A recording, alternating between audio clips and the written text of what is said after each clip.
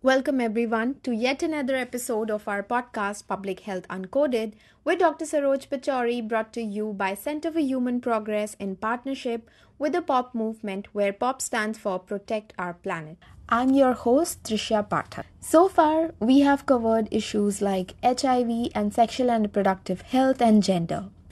Most of these public health issues are of real concern for all genders, but today's topic is focused on sexual and reproductive health and rights of women. With today's topic, we are tearing down the walls of stigma and misinformation surrounding a topic that is often whispered about or shoved under the rug, that is, abortion.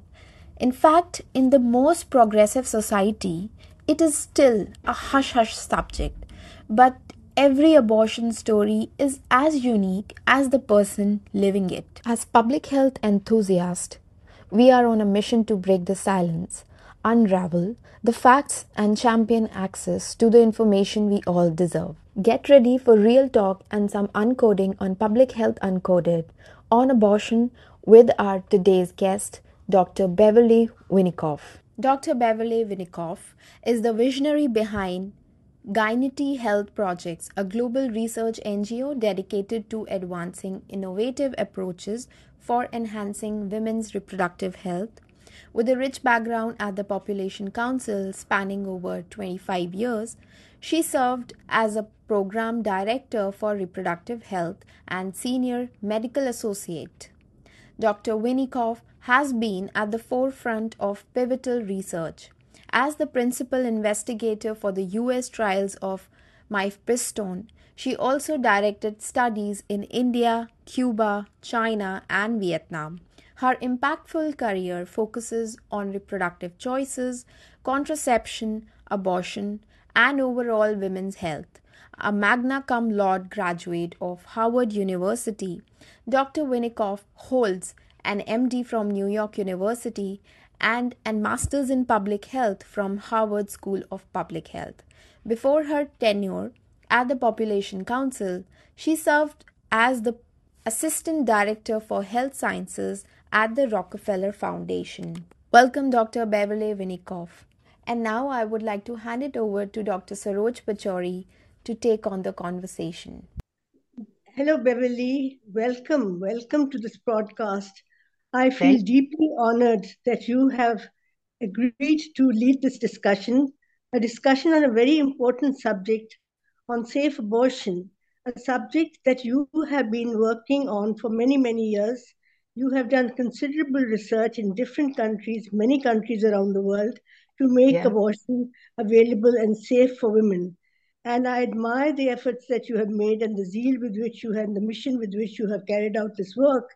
You are certainly, in my opinion, one of the best experts in this area, and we are indeed very fortunate that you have agreed to lead this discussion. Now, we know that abortion is a subject of immense interest worldwide. It's of interest in developed and developing countries, especially for women. It's a great matter of great interest. But we also know that it's a highly contentious issue, a very controversial issue. And the reason for that are many reasons, some of which are, of course, health reasons, medical reasons. It has many dimensions, basically. And these dimensions, some of them are problematic. For example, there are legal dimensions, there are political dimensions, there are social dimensions to this problem, and as a consequence of which it has always been, and it continues to be a very controversial issue. Now, many countries have tried to legalize abortion, and many have legalized abortion. I come from a country, from India, which legalized abortion many years ago. It was legalized in India in 1971. In fact, India was one of the first countries to legalize abortion in our part of the world, in the developing world. But the fact that it was legalized didn't really mean anything in the end, because 20 years later, women did not have access to safe and effective abortion. In fact, women, especially in rural areas, did not even know that abortion was legal. So legalization, while important, is not a panacea by any means. So I don't know, it's a complex issue, and we would like to learn more about it from you. Can you tell us, can you paint a picture of what the situation is worldwide in terms of access to safe and effective abortion? Beverly?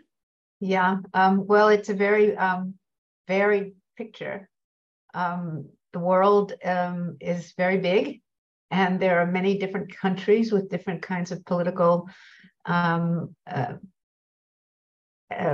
laws and customs and issues that are specific to places. And then there are other places where it's very open and very much accepted and supported by the medical system as well as the political system. But it's one of those areas where it's not just an issue of medicine or technology, but it also interacts with culture and politics and control of women. And all of those things make a very big stew about what is actually going on in any one country.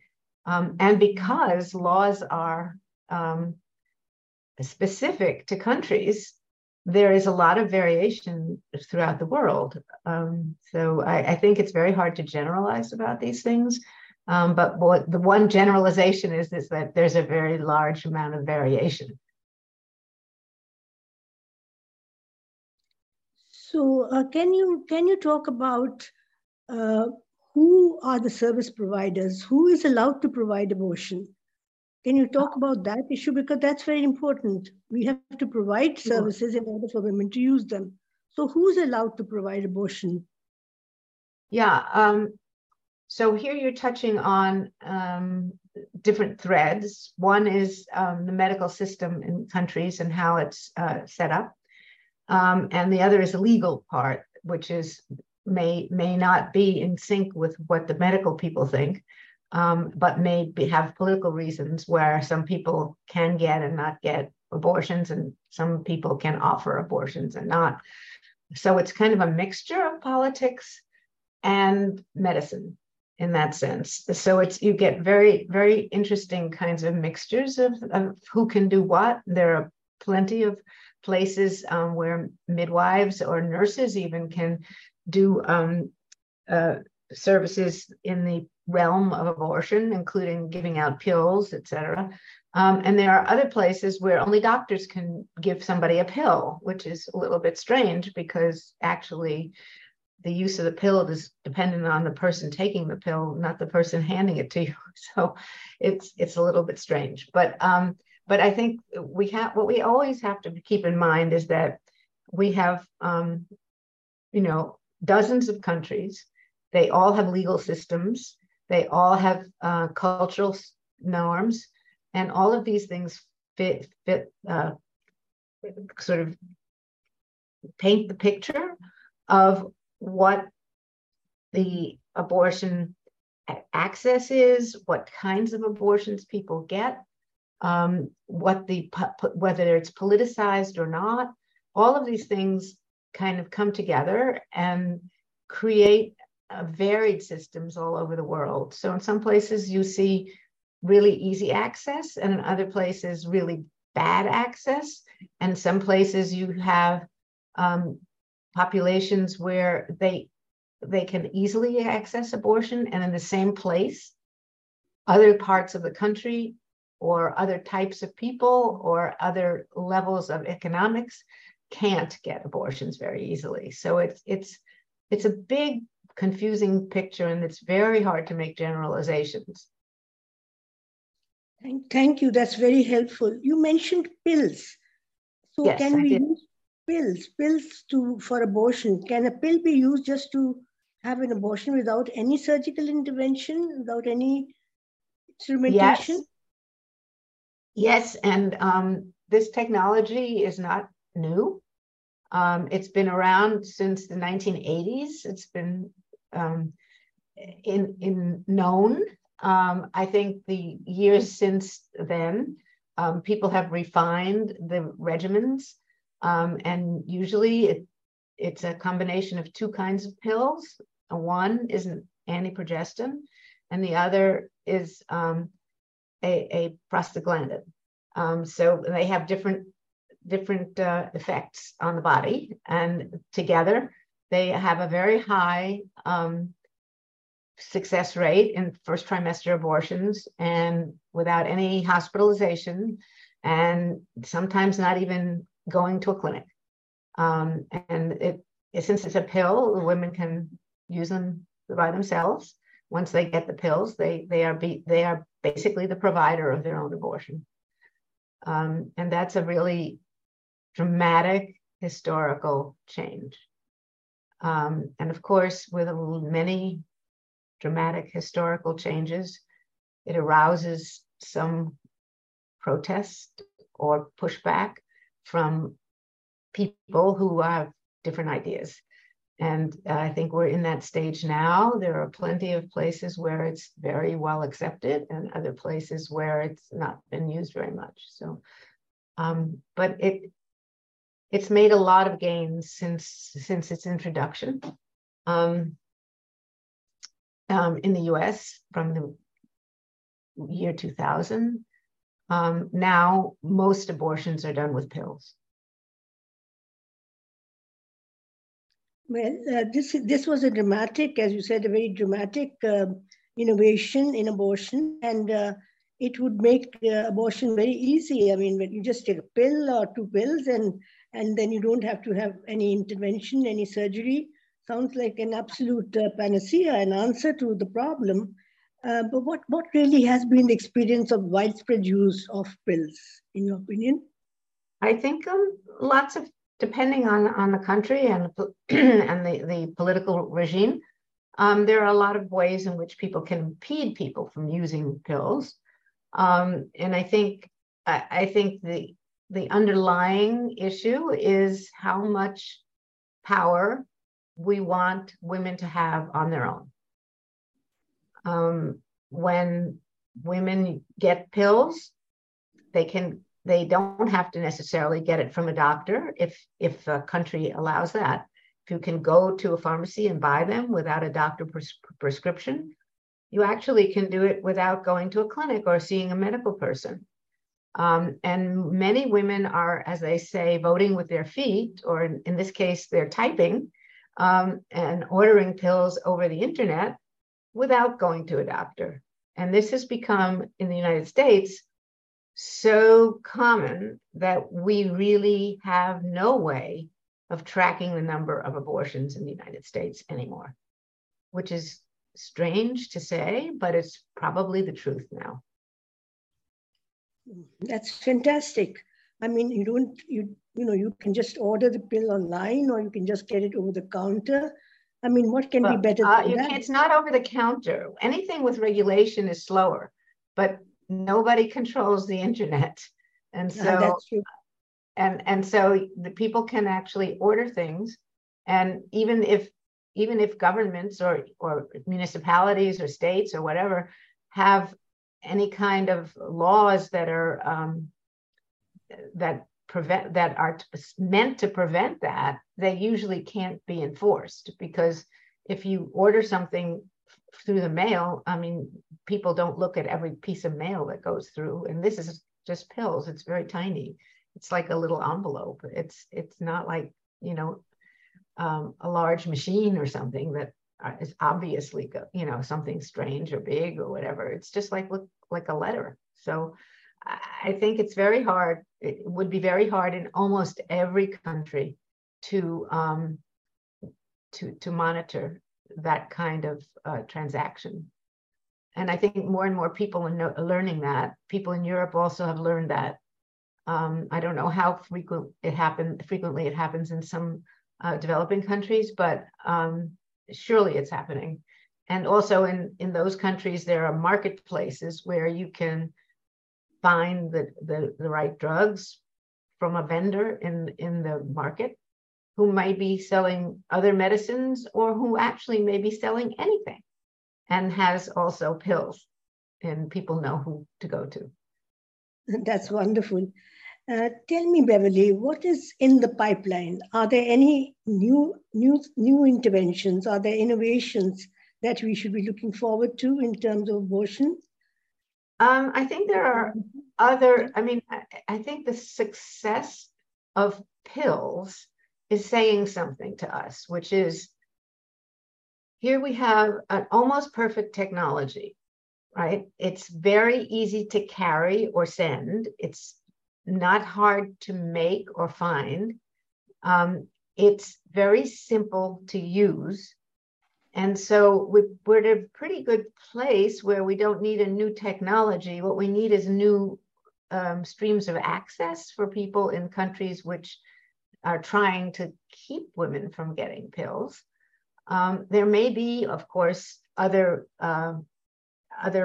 pharmaceuticals that could be developed, but they probably couldn't be better than a pill that has good stability. Which mifepristone, which is one of the medicines, is a very stable compound.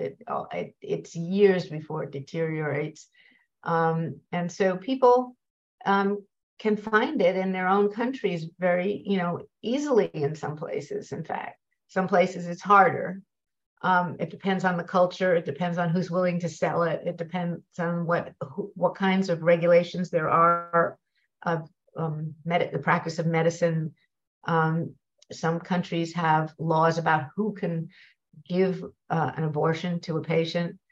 So then if you went to a midwife, you may not be able to get it from a midwife because that person is not allowed to perform abortions, even though they could. It's just a pill. But because of prior legislation, that's not within their purview of their profession. So some things are still legally created barriers, and some places it's social. There could be pharmacies that don't want to sell it because they don't believe in abortion or things like that. So there's a lot of variation, and I expect that there's a lot of variation within countries also. Some parts of countries, especially large countries like yours, Saroj, probably there are places where it's very hard to get the pills and some other places where it's really easy. And we know that India has a lot of manufacturers of these pills, and they're in urban areas, I'm sure they're quite easily found. But in parts of the rural areas, it may be much more difficult. So yeah, I think every country has its own challenges. So that's why we have to work with people who are well acquainted with their own countries and can guide people to help, but not allow people who don't know the country to decide what would be good for that country. It's very complicated in some places. Well, this is so true, and thank you so much for throwing light on this very important subject. But in your country, in the US, every day we have headlines on abortion. Every day we see headlines. Yeah, we have a complicated situation here. We have an intersection of law and science and politics. And then we have layers of jurisdictions, right? We have national, statewide, municipal. We have the governance of the practice of medicine. All of these things come together to make at least 50 different regimes in the 50 states. It's not like one country that has the same rules. I think the result has been pushing the technology out of the medical field. In other words, people taking it in their own hands to find a place. And if you go on the website and you put in, I need abortion pills, there's a lot of links that you can click on and a lot of ways to get it. And we did one study in which we ordered things from websites and then took them and got them chemically and analyzed. And we found that every single one of the packages we had real drugs that were good.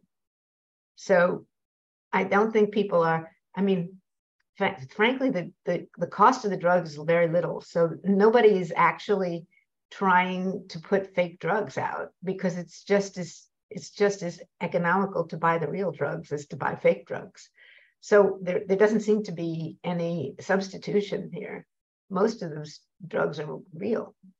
So it's extremely interesting development, but to the heartbreak of the population profession, it's now very hard to tell in quantitative ways how many people are doing what, because there's no registry. It's not like you can say how many people had which diagnosis in a hospital. There's no way to know how many people are having abortions now in the United States. Thank you, Beverly. This was a wonderful discussion, a very nuanced explanation and analysis that you made. Thank you again for joining us. Thank you very much, Beverly. You're most welcome, Saroj. Looks like we cannot just throw a blanket over the whole abortion subject, because experiencing abortion is not just unique to every woman, but also the laws vary greatly across different countries. It is this whole mix of medical and legal system that makes it a roller coaster. And like, even if abortion is legalized in a country, for example, as in India, a lot depends on the culture, technology, political, social, and economic factors to even access abortion. Dr. Winikoff called the invention of abortion pills a game changer. But did you know when mifepristone got the official nod? In fact, France and China were the pioneers, and now 98 countries have approved the drug, more or less. But there's still a long way to go. A bunch of Latin American, African, and Middle Eastern countries are missing from that list. And in this whole conversation, Dr. Winikoff dropped a line that hits hard. The underlying issue is, how much power do we want women to have on their own? This was very thought provoking, right? This talk between Dr. Pachauri and Dr. Winikoff opened a can of worms, and there is a ton more to uncover under the sexual and reproductive health and rights umbrella. So stay tuned for more episodes of Public Health Uncoded, and I'll catch you in the next episodes.